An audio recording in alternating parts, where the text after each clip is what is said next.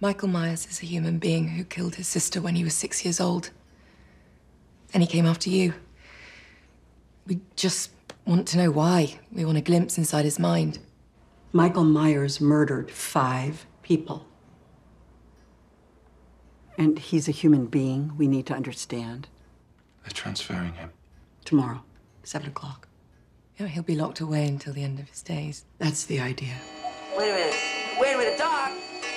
Are you telling me that it's 8:25? Precisely. Damn. I'm late for school. You know, I have one simple request, and that is to have sharks with frickin' laser beams attached to their heads. You are asking me to be rational.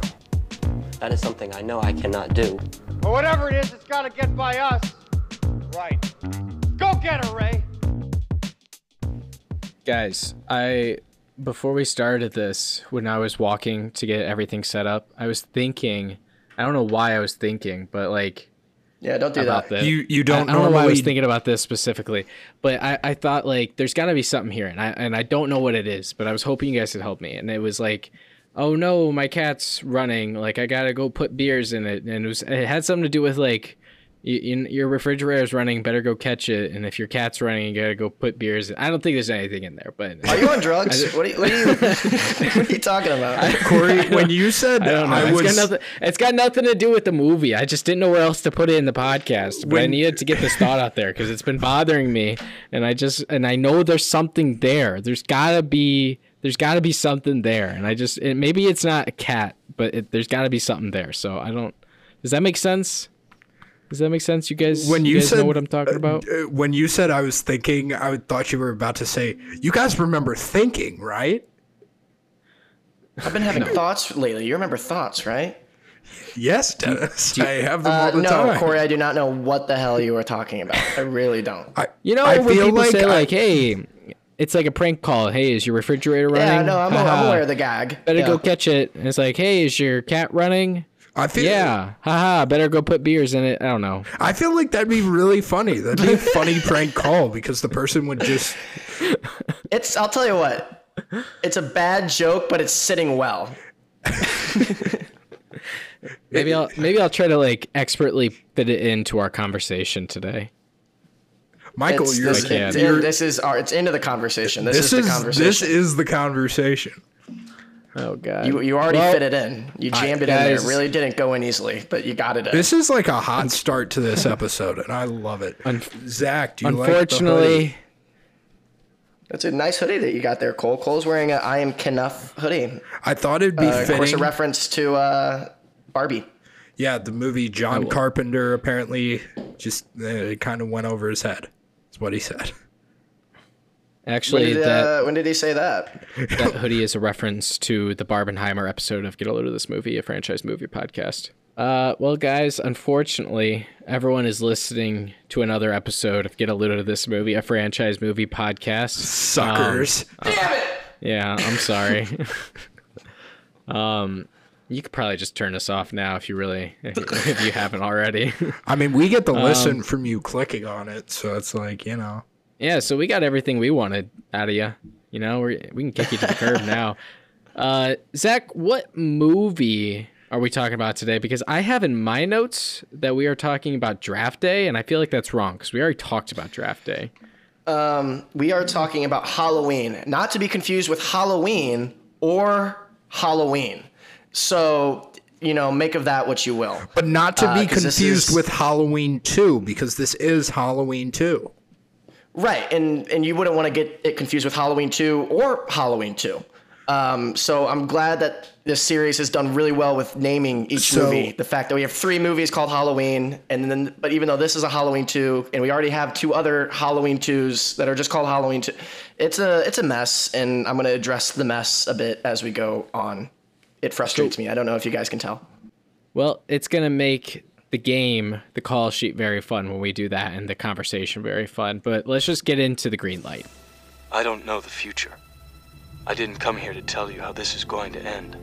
I came here to tell you how it's going to begin. So, the green light. I'm sorry, that was very awkward.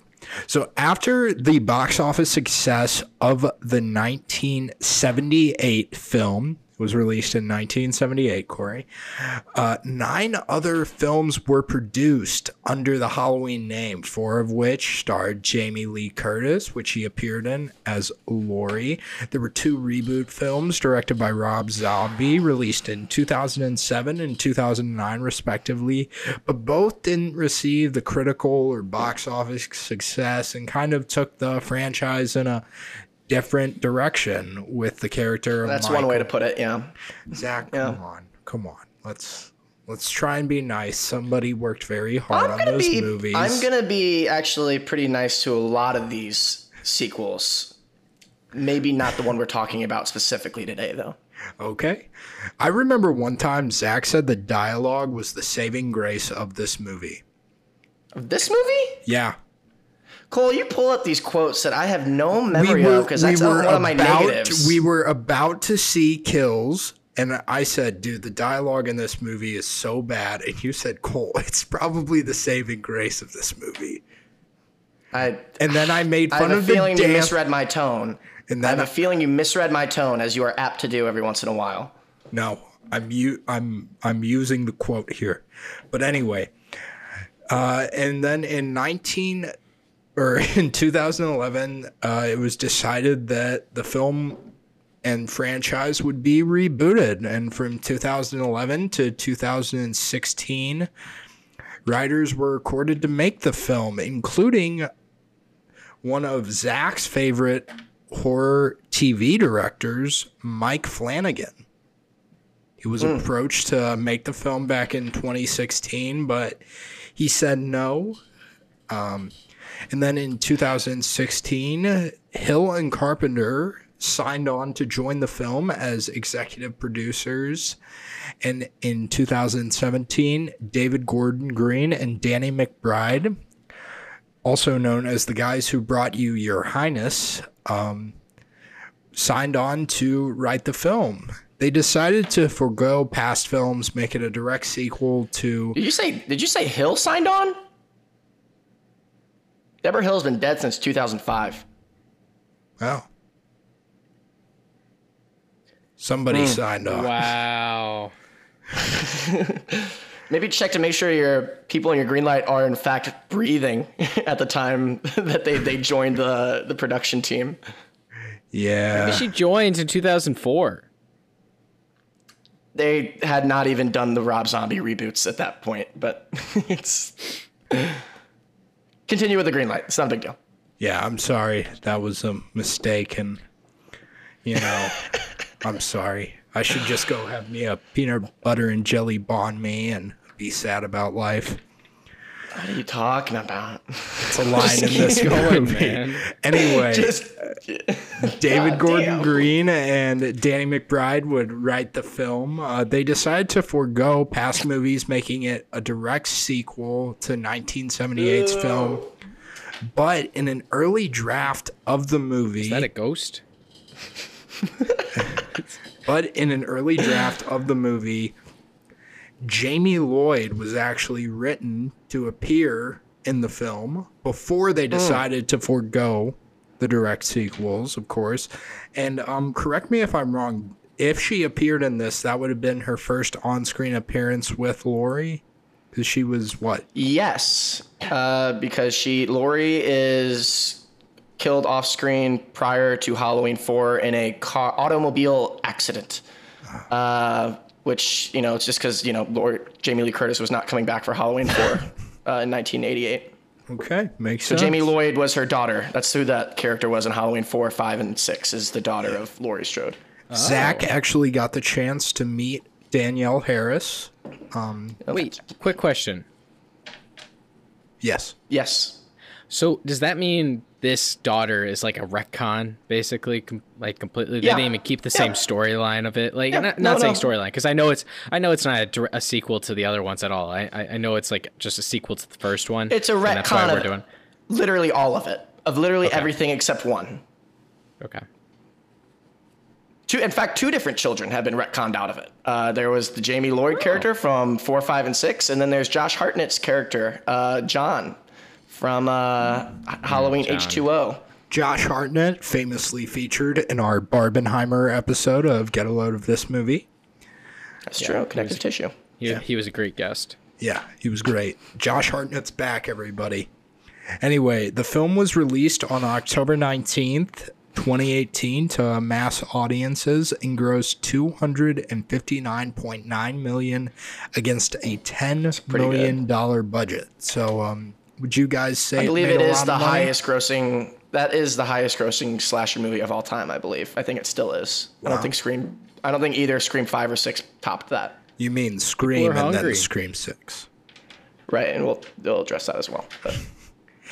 But anyway, the film, while not being as critically successful as the original film, did receive a fair amount of critical praise, having a 79% on Rotten Tomatoes. I'm sorry, my dyslexia kicked in, and holds a 3.2 average on Letterboxd.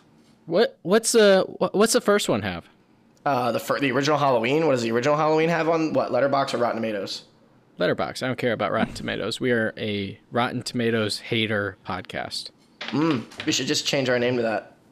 We the original hate Halloween. Rotten Tomatoes. We Original should change our Halloween on names to that. Letterboxd has a 3.8, which again, a little low for my And taste. this one had a 3.5. Is that what you said? 3 Cole? point. I think you said 3.2. 3.2. 3.2. Yeah. So, 0.3 off, not bad. Wait, what did you say? My earbuds were off. 0.5. That's 0.5. 0.5. I like that you just took a shot in the dark though and hoped that you were right though. That was nice. Is that right, Zach? 3.8 mine. Cool. Check that. 3.2. Check that.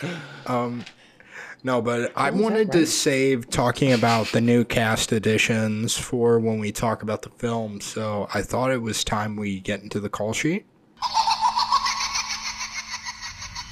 Hello. You don't know me, but I know you. I want to play a game. It's time for the call sheet. I have a fan favorite game and a podcast favorite game. We are doing a draft, and we are doing a snake draft. And since Zach won last week, he gets to pick whether or not he goes first or second this time. Zach didn't beat For the me draft? last week. Yes, in the draft. Do you want to go first or second? It's a snake draft, and there are a few other caveats, but nothing to do with the draft. It has to do with the game. But I will explain that after you pick if you're going first or second. I'll go first. You'll go first. Okay, so Zach gets first pick, Cole gets 2, 3, and then Zach gets 4, and so on and so on. I am sending the list. So there are 8 actors that we are going to be drafting, and we are drafting their best Letterboxd movie. Okay, it has to have at least 1,000 reviews on Letterboxd. I moved it up because there were some on the cusp of 500, and I think last time I did like 500, but they were ones I didn't really know of, and it was like right on the cusp, so I just moved it up to 1,000 because each one of them had at least one movie that had like 1,000, 2,000 or something like that. So that's what it's based off of, and there are no movie repeats. Okay. Good. So I went in order of screen time, or what the order of Letterboxd, which I believe it had it on screen time. So Jamie Lee Curtis, of course, is at the top, and we just moved down there. So if someone has for example, this movie as their number 1, and someone else has the same thing, I move down to the next movie on that list. So there are no movie repeats. Did you send your the homework. list? No, I haven't sent it yet. I'm sorry. I'm sending it now. Zach, you are picking first. Do we still get to? And we guess the movie too. You guess for the an extra movie for an point? extra point. Yes, I'm sorry. I forgot to mention that. But that is still in effect. If you guess the movie, you get an extra point. I believe we did. If you don't guess the movie correctly and the other person guesses it correctly, they get the points. They get both points, or just the point for naming the movie? The extra point for naming the movie. Okay, yeah, that seems more fair. Yeah. Okay. Okay, Zach, you are going first. Who is? And you want the highest one. You want the highest number at the end, and we're just doing the sum. Zach, go ahead. I'm gonna go Jamie Lee Curtis, Everything Everywhere All at Once. Zach, that is an excellent answer because it is correct. So that it was a 4.33 as a weighted average on Letterboxd, and you guessed the movie correct, so you have 5.33 points. Cole, go ahead. You are picking 2. I'm going to just go Judy Greer. I can't really think of a highest rated movie for her, though. Let's say Ant-Man and the Wasp. That is incorrect. Zach, would you get a chance to steal? Oh boy, I don't know Judy Greer in many movies. I guess I'll go Jurassic World. Incorrect. Her highest movie was Adaptation, and I believe that came out in 2020. I think that was. Right, I didn't write that. Is that right, Cole? I can't. I wrote down the year for everything else, but I didn't write the movie or the year for that one. Adaptation. And that is, Adaptation. So, and that is a 4.1 on Letterboxd. So it came out in 2002. Oh, that's what I was thinking. What is up with our data today? I got the numbers mixed up, the 2 and the 0 mixed up. Anyway, Cole, go again. It's your pick. Let me see. Let me look at the list. Yep. I'm gonna go Will movies. Patton. Will Patton. Cole, would you like to take a crack at No. what movie he was in? No. Okay, Zach, chance to steal here. Or steal another point. For Will Patton, I genuinely have no fucking clue. Well, that is incorrect as well. It was After Hours, 1985. I didn't think either of you would get that, but that's okay. No. Back to you, Zach. How many? What was the score for that? Oh, sorry. It was After Hours, 1985, and it was a 4.1. So Cole has 2 4.1s. Yeah, these are gonna be hard because I don't even know who some of these people are. 8.2. Yeah. I'm gonna go Nick Castle for sure on my next one and say the original Halloween. Nick Castle. And you are going with the original Halloween. And that, Zach, you know what? That is correct. So that was a 3.83 weighted average on Letterboxd. And we are going to give that another point because you got the movie correct. And so that was a 4.83 now. Zach, you get the next pick. Oh, yeah, we're doing a snake. Oh, man. This is just hard for some of these other guys to guess a movie. I almost feel like we should institute a rule that as long as you can look up what movies they've been in, you just can't look up Letterboxd. You just can't look up, like, obviously on Letterboxd. But yeah, I mean, I literally will have no guess for the rest of these.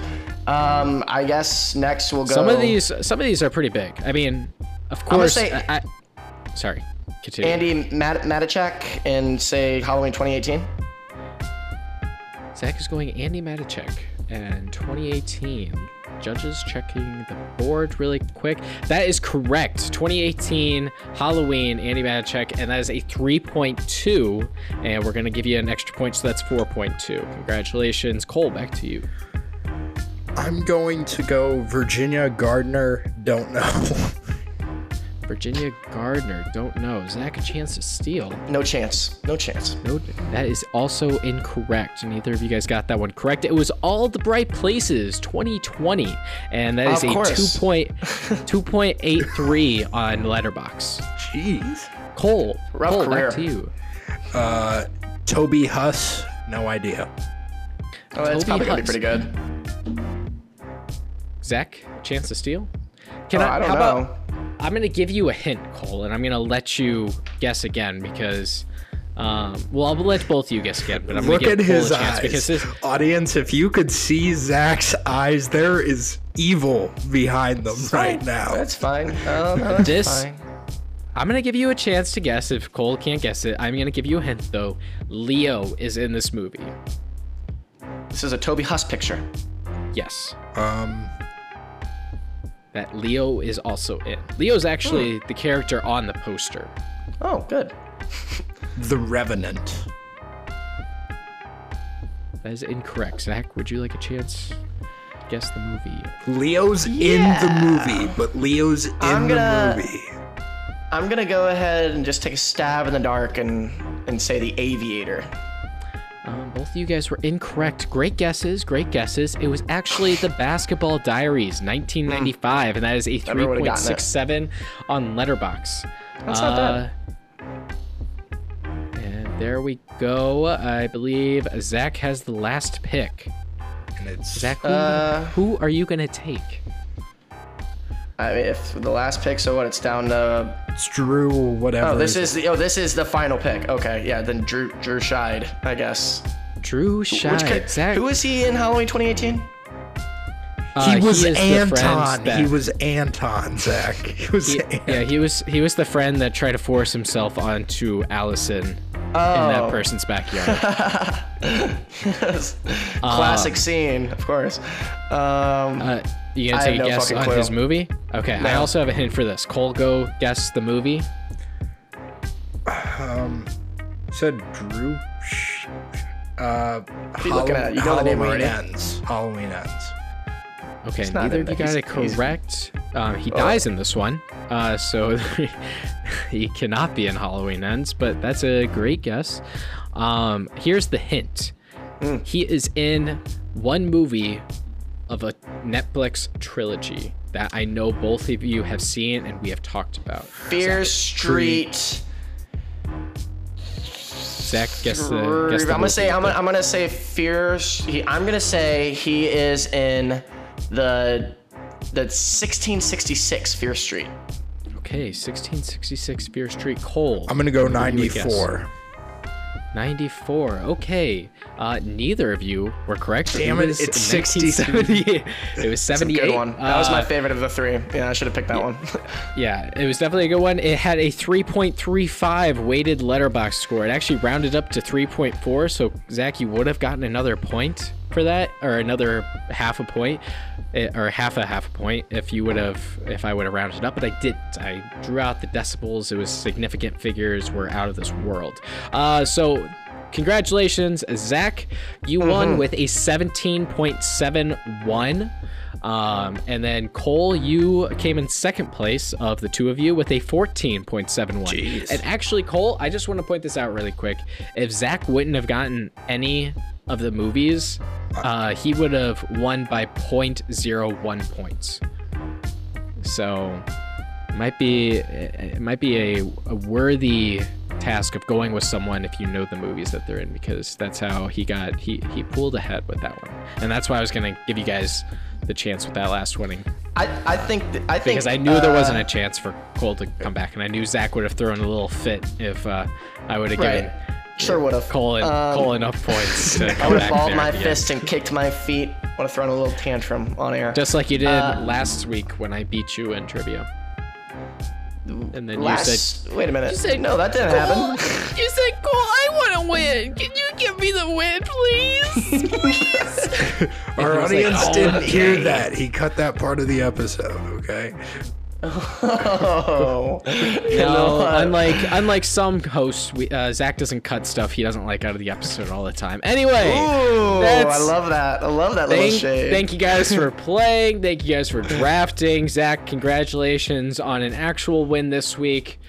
Action. Even the opening scene, there's always some random girl who gets a call that undoubtedly ends up getting her killed. It's also predictable. There's no element of surprise. You can see everything coming. Ah!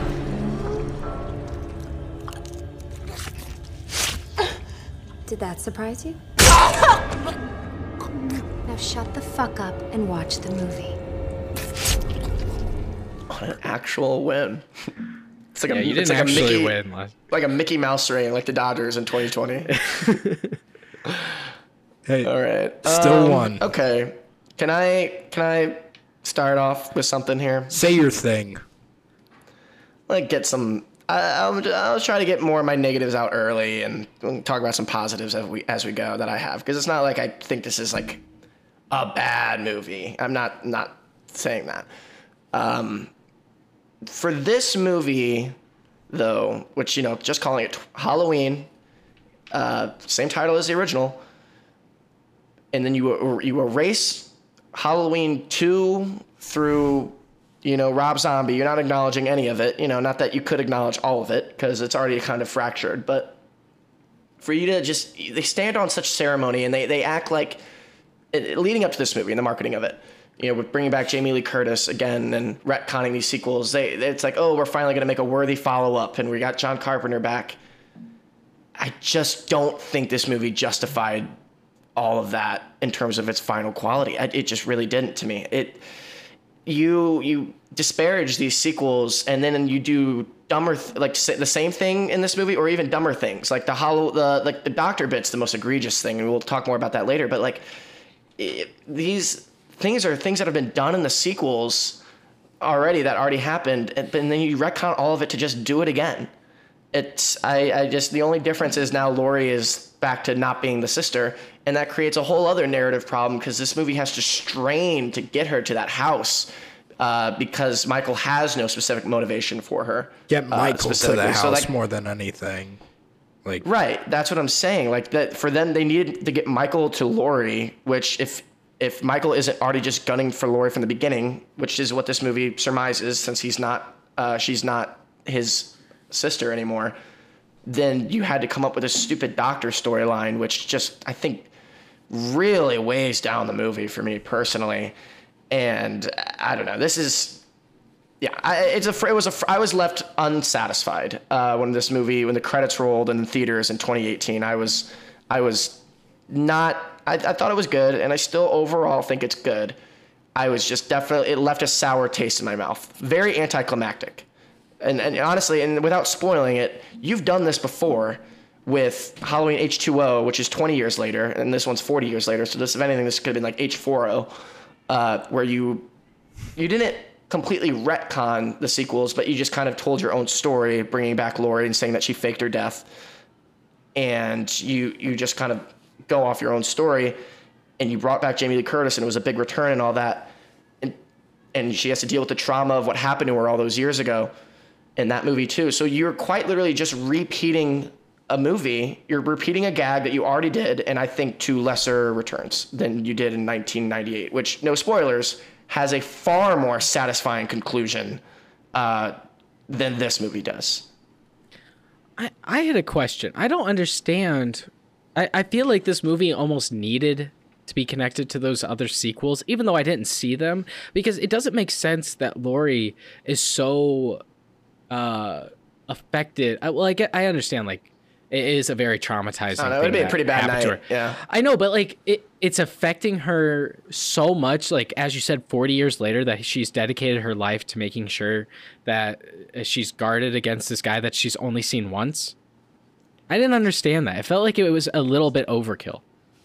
Oh gosh. I said it doesn't make sense that Jamie Lee Curtis's character Laurie is just so affected by this one night by a guy she saw only once, that she's dedicated her life to making sure that it never happens again, and she's alienated her entire family, moved away, completely pushed away her kids.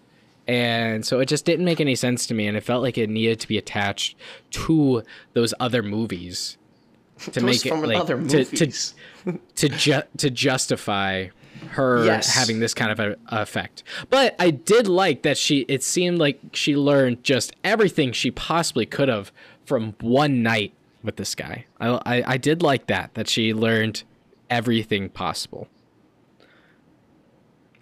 And she became a survivalist. And again, she has the H2O movie from 1998 acknowledges Halloween 2, which she is also the star of, and takes place on the same night as the original Halloween. I don't know if you knew that, Corey, that Halloween 2 quite literally picks up the moment Halloween ends. And not Halloween ends, but Halloween ends? Right, not to be confused with Halloween Ends, just when Halloween thank you. ends. I just, for me, I know. This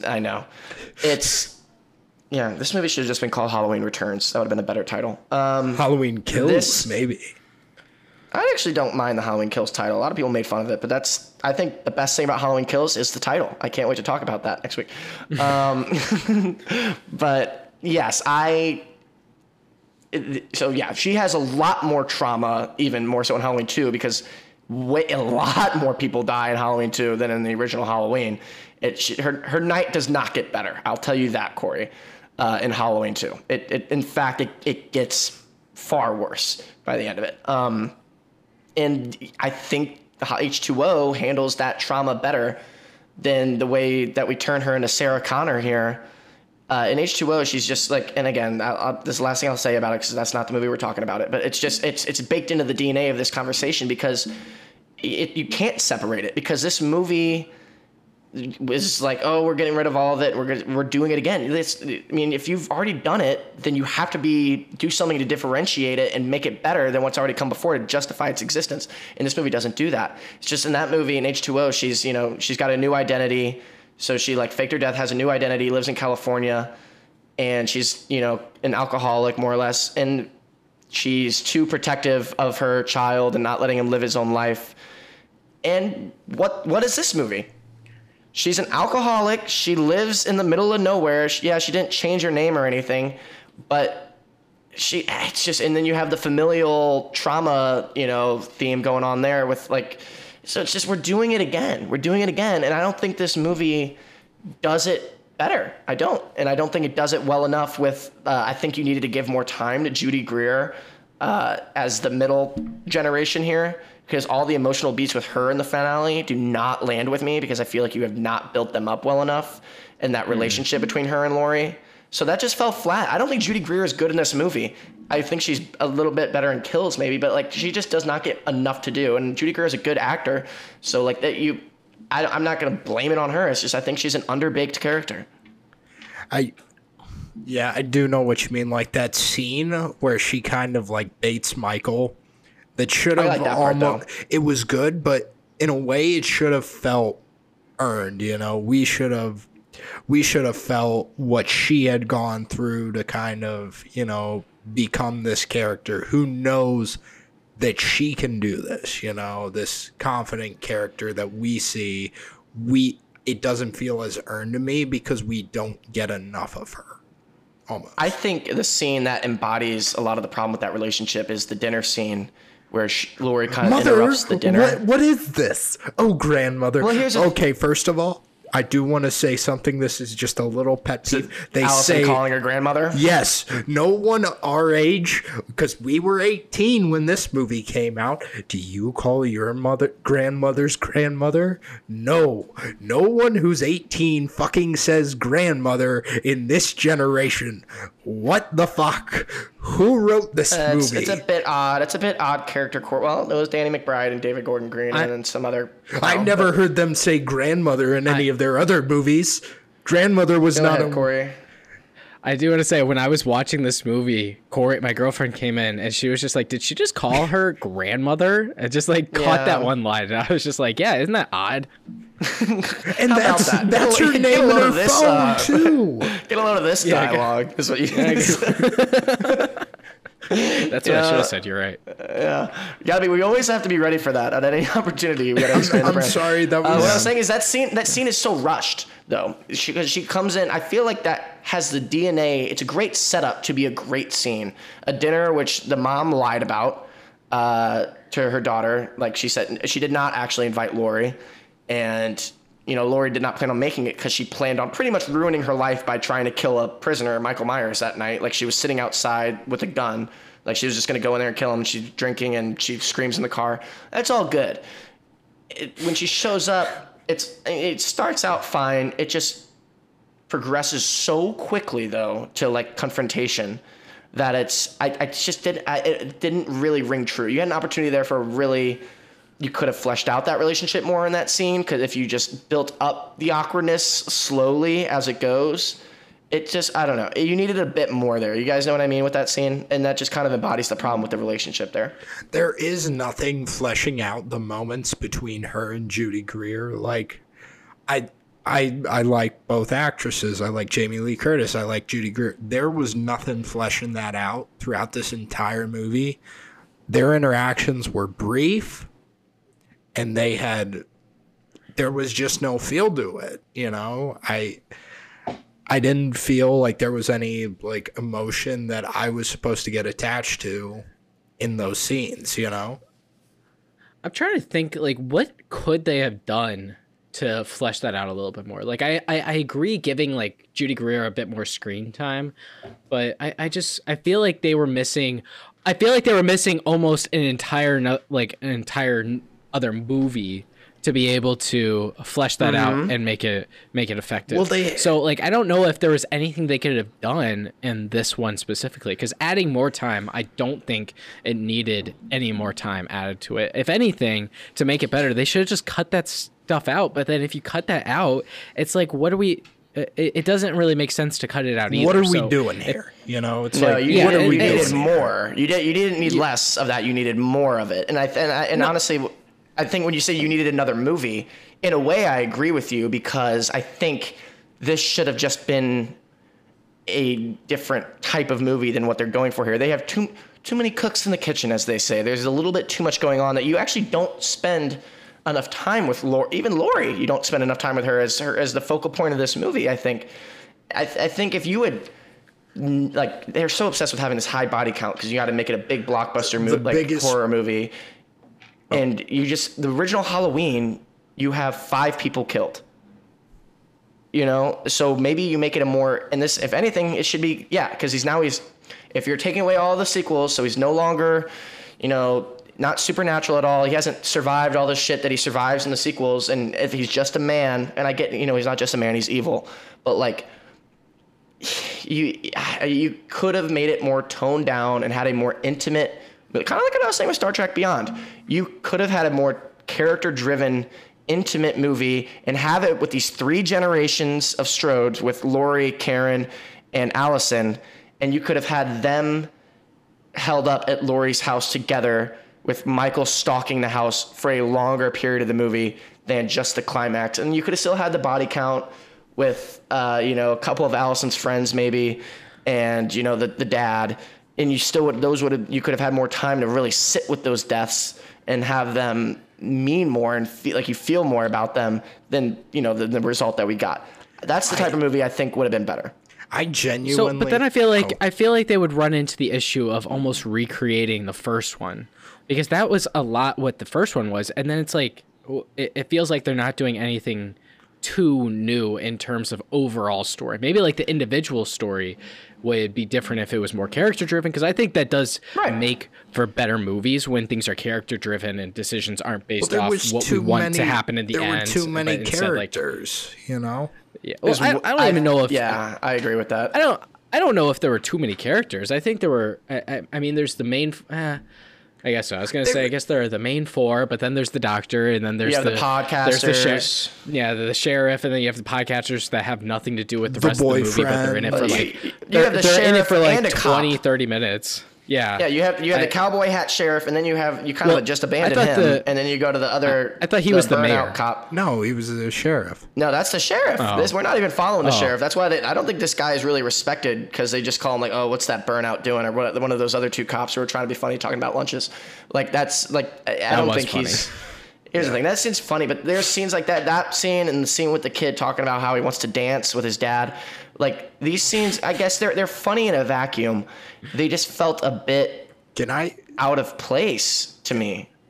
Yeah, and can I say something? Like, we, in the first film, like, you're introduced to all these characters, and like we talked about, Loomis's dialogue doesn't feel real. But that's okay, because the characters that we care about, which are these 3 babysitters, their dialogue feels real, and it feels natural. I do.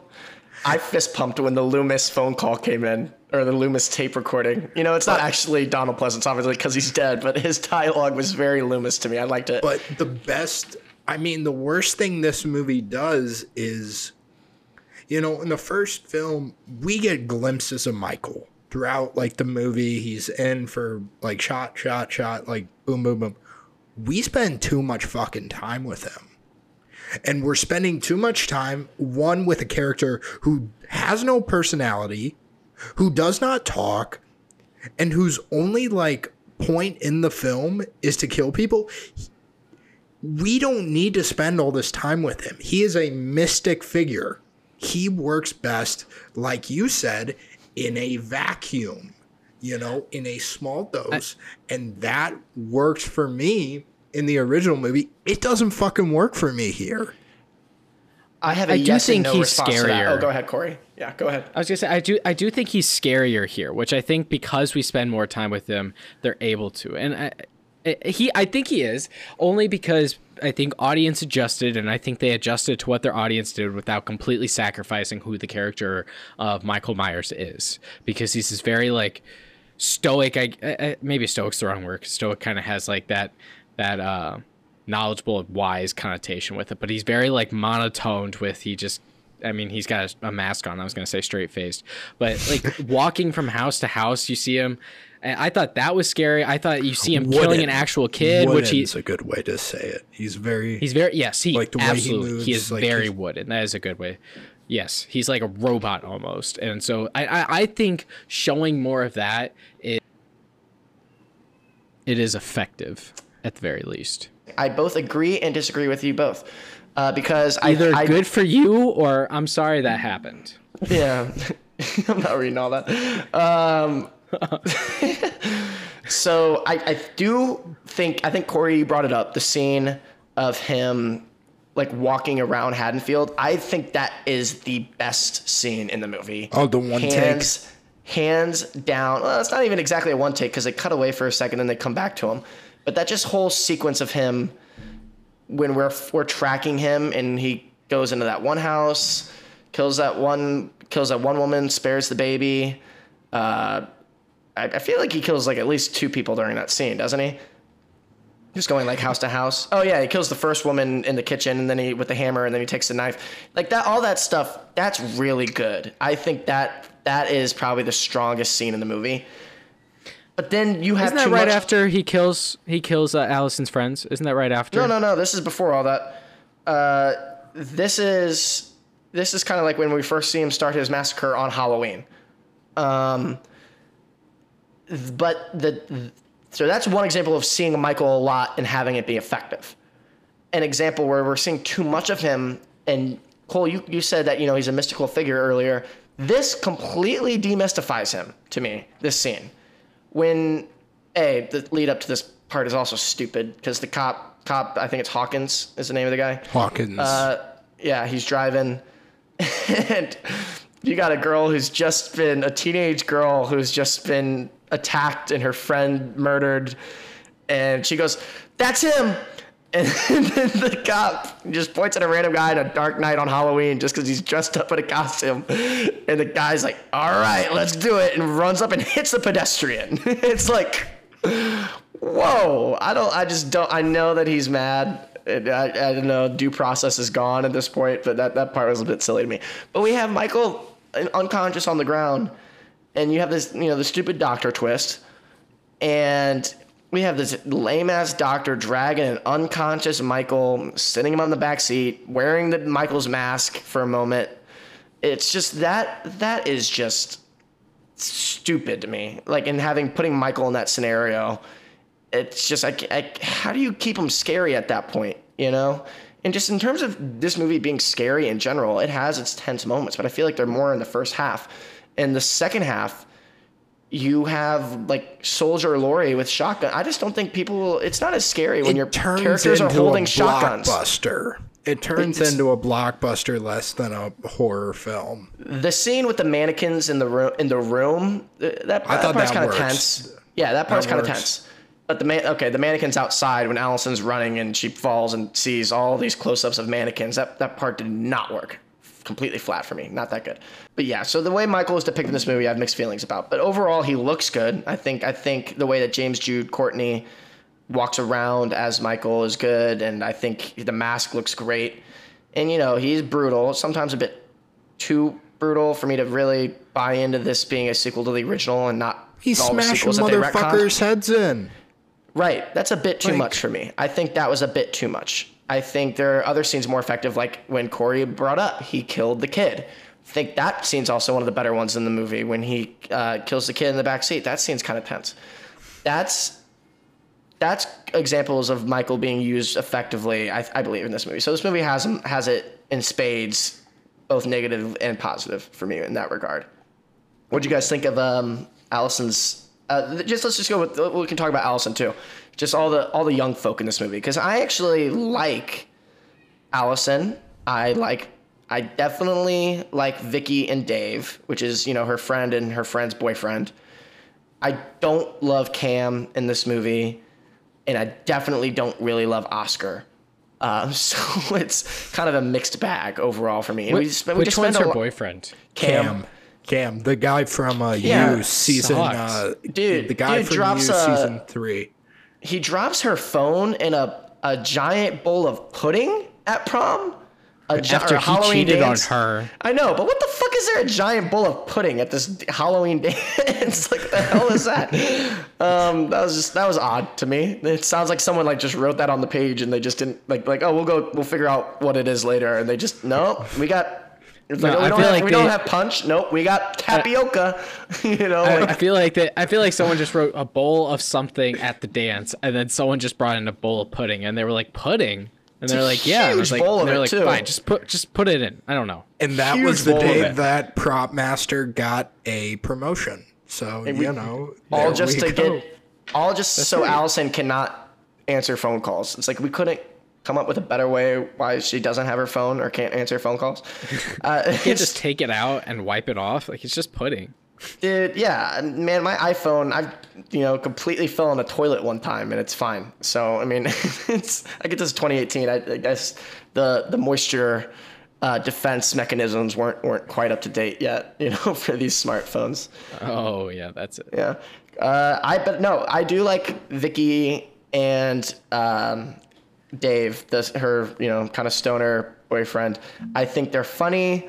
And I like them, and I don't want them to die. And I think Vicky's scene with the kid she's babysitting is also funny. A podcast I listen to that. You're not even like my 10th favorite kid of the kids I babysit. That's an example and of I good comedy in babysit some this. Fucking losers. Yeah, that's an example of good comedy in this. And you establish that they do actually like each other because, with the banter and the kid's funny. It's just also another podcast I listen to. I want to give them credit here. They're called the Halloweenies, and they kind of share a lot of I agree with a lot of what they say about this movie. But one scene they talked about in particular that kind of embodies a problem with this movie, and I think it's this scene right here, is that we do build up this relationship between Vicky and this kid, and we do feel bad when Vicky is being attacked. And like that scene with him in the closet is actually pretty tense, I think. I wish they didn't spoil that in the trailer, because I think that might have been one of the most effective scares in the movie. And, sometimes you got to take divorce marketing from it when, you're grading a movie. But the fact that we have that where Michael is killing Vicky, but the kid yells, "Oh shit!" and runs out. It's like, why do you have to undercut this tense scene with a laugh? Like, leave it tense. Leave it like, oh God, no, not like this. Vicky, this character that we like, is getting brutally attacked and is going to get murdered. But instead, we have to have the kid say something funny and run out to just. He it's also like the juggling says like tones okay, like when she's like, Oscar run or whatever the kid's name is. Julian, I think. I'm not positive. Yeah, Julian run. That doesn't bother me. That doesn't bother me because you're a kid and I'm gonna run away from that. It's not. What do you want Julian to stand up to Michael Myers here? No, it's like why he had to say anything. Why he had to say anything. He could have just ran. I agree, Cole, because that was more of like that comedy that you were saying, Zach, and. Yeah, that's why it's frustrating because you have the ingredients here, but it's just there's something up with the execution with a lot of these scenes that just stops it from being that effective. You know what I mean? Okay, so the way you describe it as like ingredients, and let's say the comedy is the sugar here, and you're baking. Yeah, let's take out the sugar. A cake's not good if you put too much in. Then let's make it a different ingredient. Let's say it's like rock salt. Don't put rock salt in your cake. That's what the comedy is here. Okay. No, I'm saying that the comedy is like putting too much sugar in a cake. I don't think you've ever baked before, because I get what you're saying. I'm just saying the ingredient. I don't think that's one of the good ingredients in my opinion for overall in this movie. I feel like it's just not employed effectively. If anything, for your example to work, this cake is way too sugary. They put way too much sugar in this cake. That's what I'm saying. You pull it back. He did say that. Okay. So Oscar, I don't really love the Oscar character, but I don't hate him. I think this scene where he dies is actually kind of effective with the motion detector. That part's pretty creepy. I think that part's effective.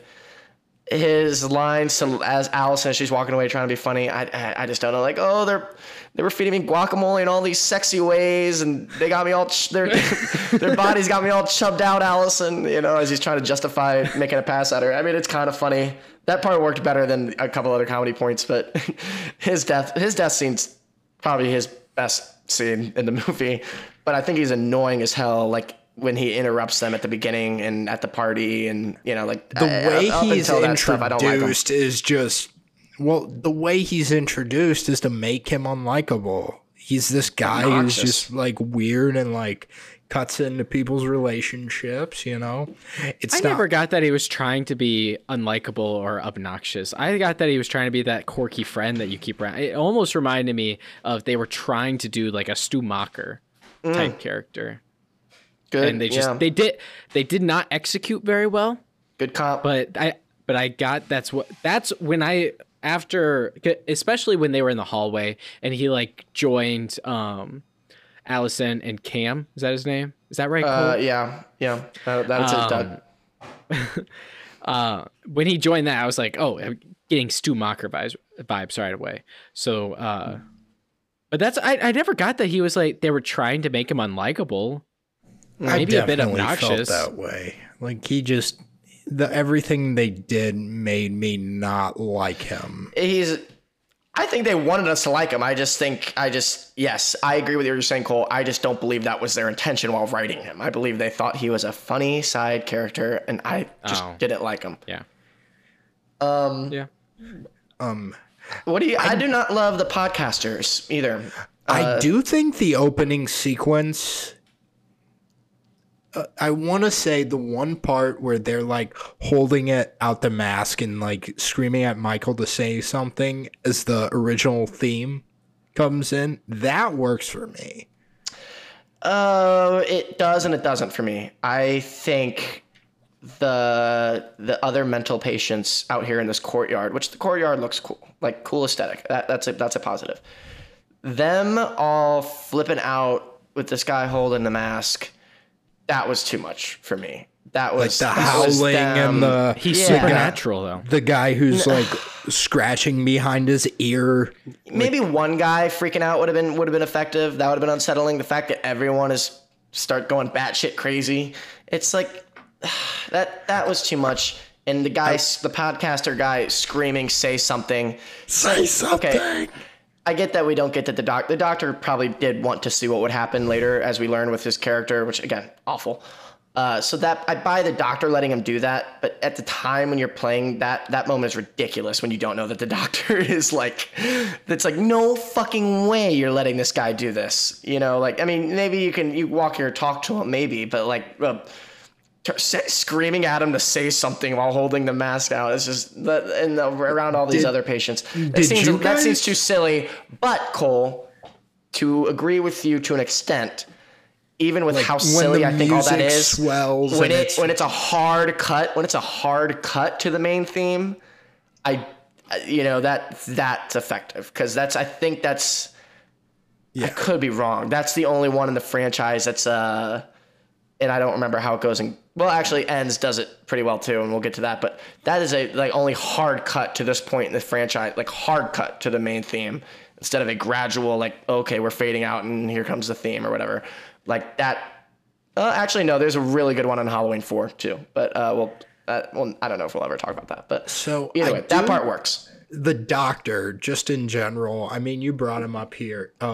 Awful, bad, least favorite character, but there's one line that I was just like, this is so egregious, like the way this guy views himself, and it's the police. Hawkins is telling everyone to get inside, and the guy goes, "It's okay, I'm a doctor, get inside." I wrote that down. What the fuck was that? It's such a stupid line. He's not a fucking cop. I'm a doctor, get inside. Like, it's fucking bullshit. I'm not gonna listen to a doctor. I'm gonna listen to the fucking cop. It's not even that. It's just like you don't, in this context, you don't need to clarify before, oh, I'm a doctor, go inside. Just go get inside. There's someone dangerous out here. It's just that's silly writing for him. And I'm a doctor. I don't think the performance is that great either. You're the new Loomis. Really putting up. I think that when Lori says to make him this over the top character, I've talked about that. Donald Pleasance fit for me though. Donald Pleasance was over the top, but he was over the top in a way that he's delivering it a lot better. Donald Pleasance is a way better actor than this guy. So what I would like to say is there's rules to how like weird these characters can be. He goes beyond how weird he could be. You know? Yeah. If that makes sense. There's kind of this like level, and he just like pushed it all the way up. He's lame to me. Like, if there's anything else in this movie I'm trying to think of. Well, I do like, underwhelming ending. Like I said earlier, The Shape Burns is like the name of like one of the last tracks of the movie. My ass he does. We don't see him burn in this movie. No, if not for one moment did I think he was dead at the end of this movie. So again, just not a very pleasing ending to me, when we've had other endings that feel more definitive than this before, that are just much more effective in this series. Though the music is a positive during the ending, and I think the music overall in this movie with John Carpenter and his son and his godson doing the score, like that's actually pretty cool. That the score is pretty good. I loved Allison running up to the car and just going, "Help us."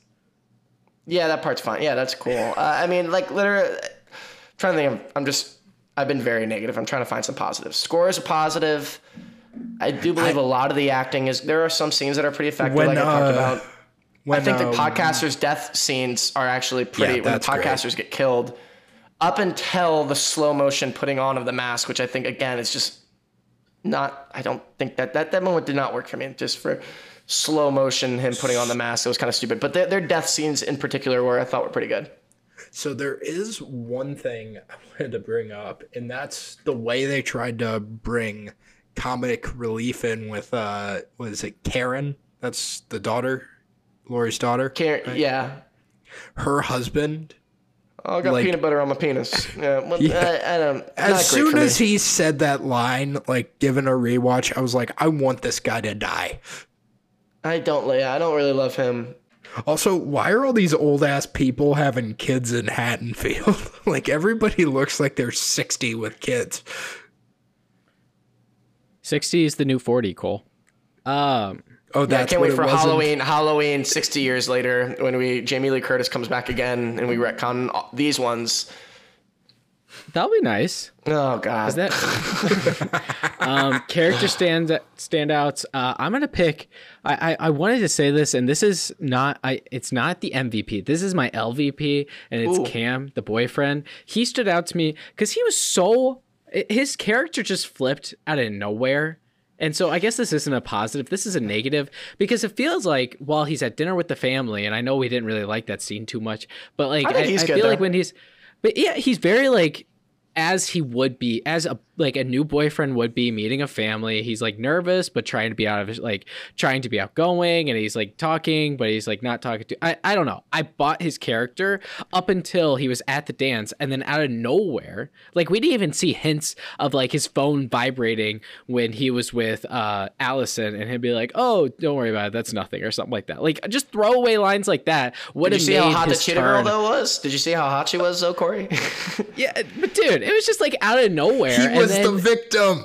Hey man, if you have a girl who looks like that, dressed like that, dancing at you, and then your actual girlfriend had to go take a phone call, you telling me you wouldn't start making out with this girl? From her crazy ass grandma who.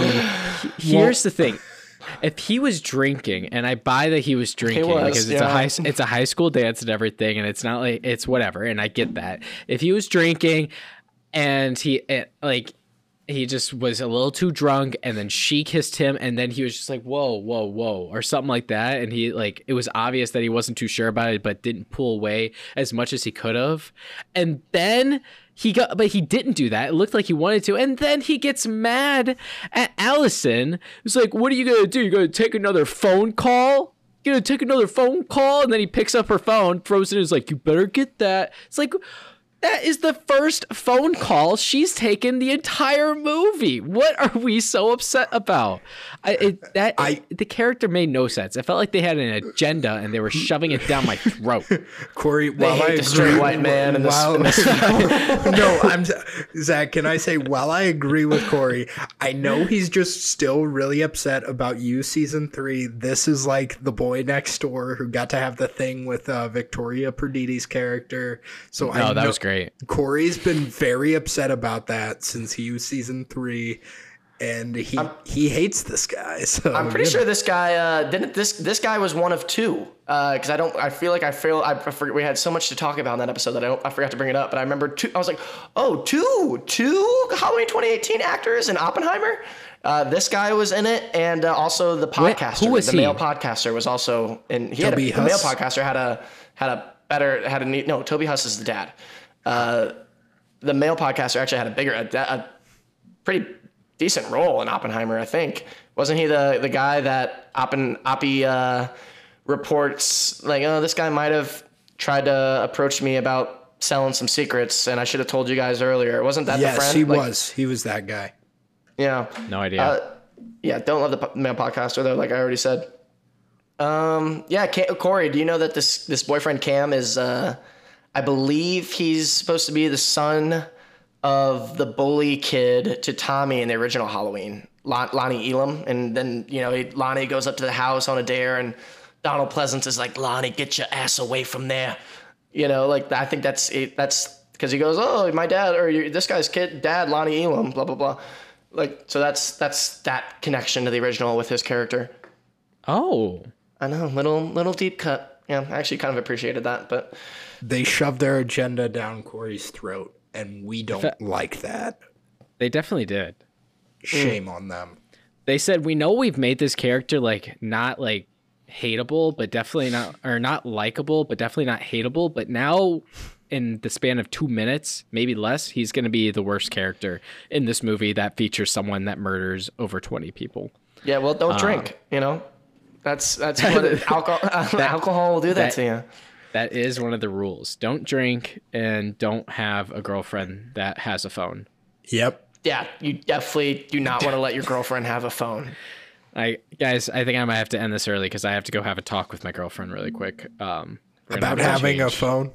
Her phone privileges. You're going to have to take back her phone privileges. They're getting revoked. Alrighty, moving on to awards season. Apparently they strayed off course, and we're fairly certain they're in guerrilla hands. So why don't you use the regular army? What do you need us for? Because some damn fool accused you of being the best. Zach, you had so many nice things to say about this movie. I want you to go first. Me too.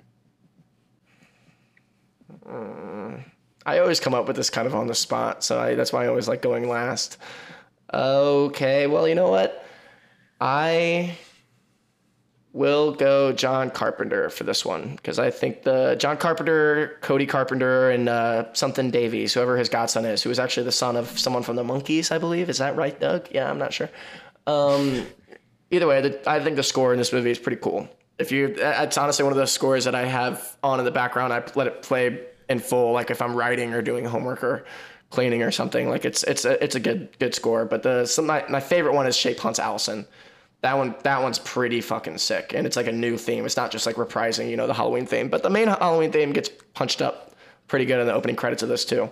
So yeah, those are my MVPs, the composers, including the great John Carpenter. If you don't mind, Corey, I'll go next. Fine. Oh. Look, I'm sorry, I have my phone, okay?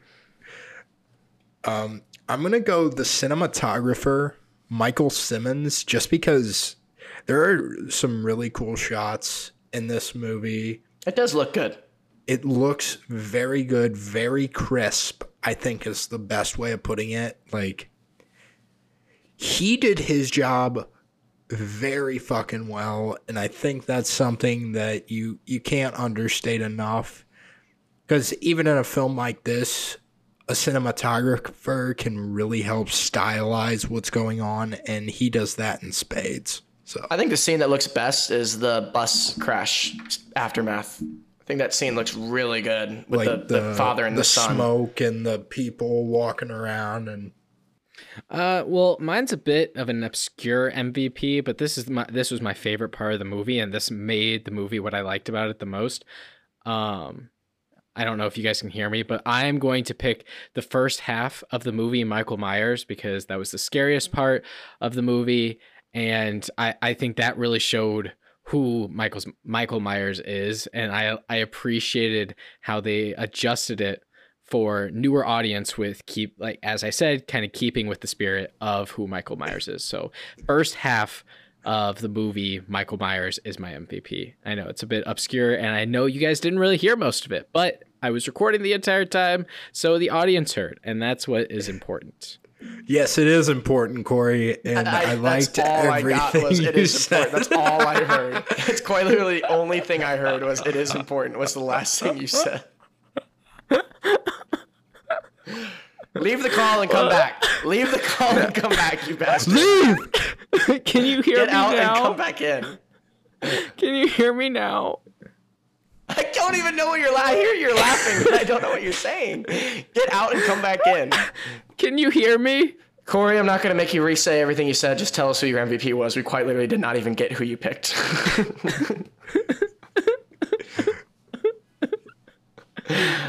The part that I was like, this is important.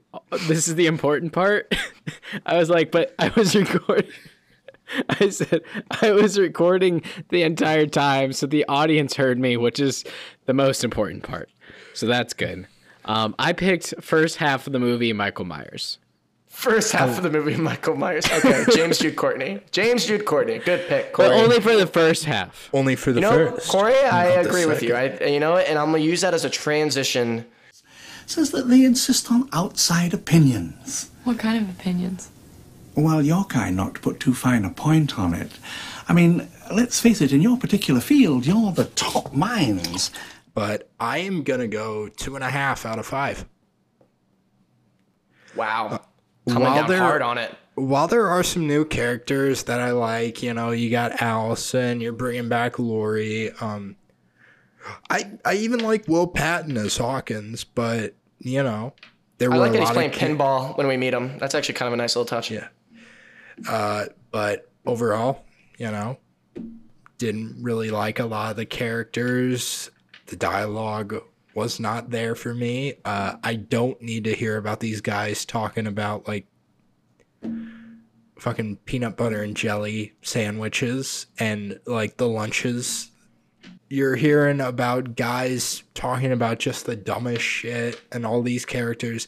It doesn't feel like a lived-in natural world like the 1978 film, and that just doesn't work for me.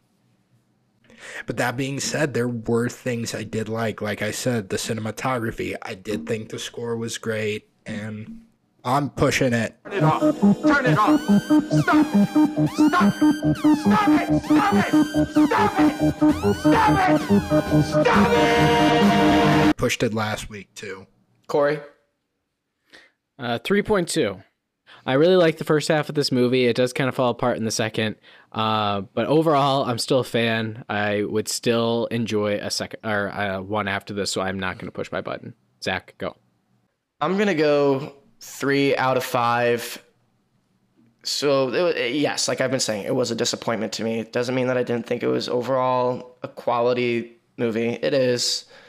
It's just got a lot of problems, got a lot of things holding it back, and it's all self-inflicted. I do believe the first half is better, like I was saying, and then things just kind of slowly start to unravel, and all the good ideas I feel like are kind of gone at that point, and you're paying the price for having too much going on and not spending enough time with Laurie and Karen, so some of those beats at the end don't work. But having said that, great score. Michael overall is solid. Overall, some good new characters that I enjoy. So it is a quality slasher, modern slasher movie. But that'll just about do it for the review section, 3 out of 5. So moving on to the post-credit scene. You're still here. It's over. Go home. So in the post-credit scene, we just talk about what we have coming next. And it's Halloween Kills. So yeah, well, not much to say about it now. We'll talk about it next week. FYI, Corey has left the podcast episode. His internet was just absolutely sabotaged this week. So it's been a struggle for him, unfortunately. So it's just Cole and I doing this post-credit scene. So, Cole, you watch anything since we last talked that you want to talk about? Tropic Thunder. Gave Tropic Thunder a rewatch for the first time in a while, and I'm realizing that movie is memorable and quotable for all the wrong reasons. All the lines are pretty rough.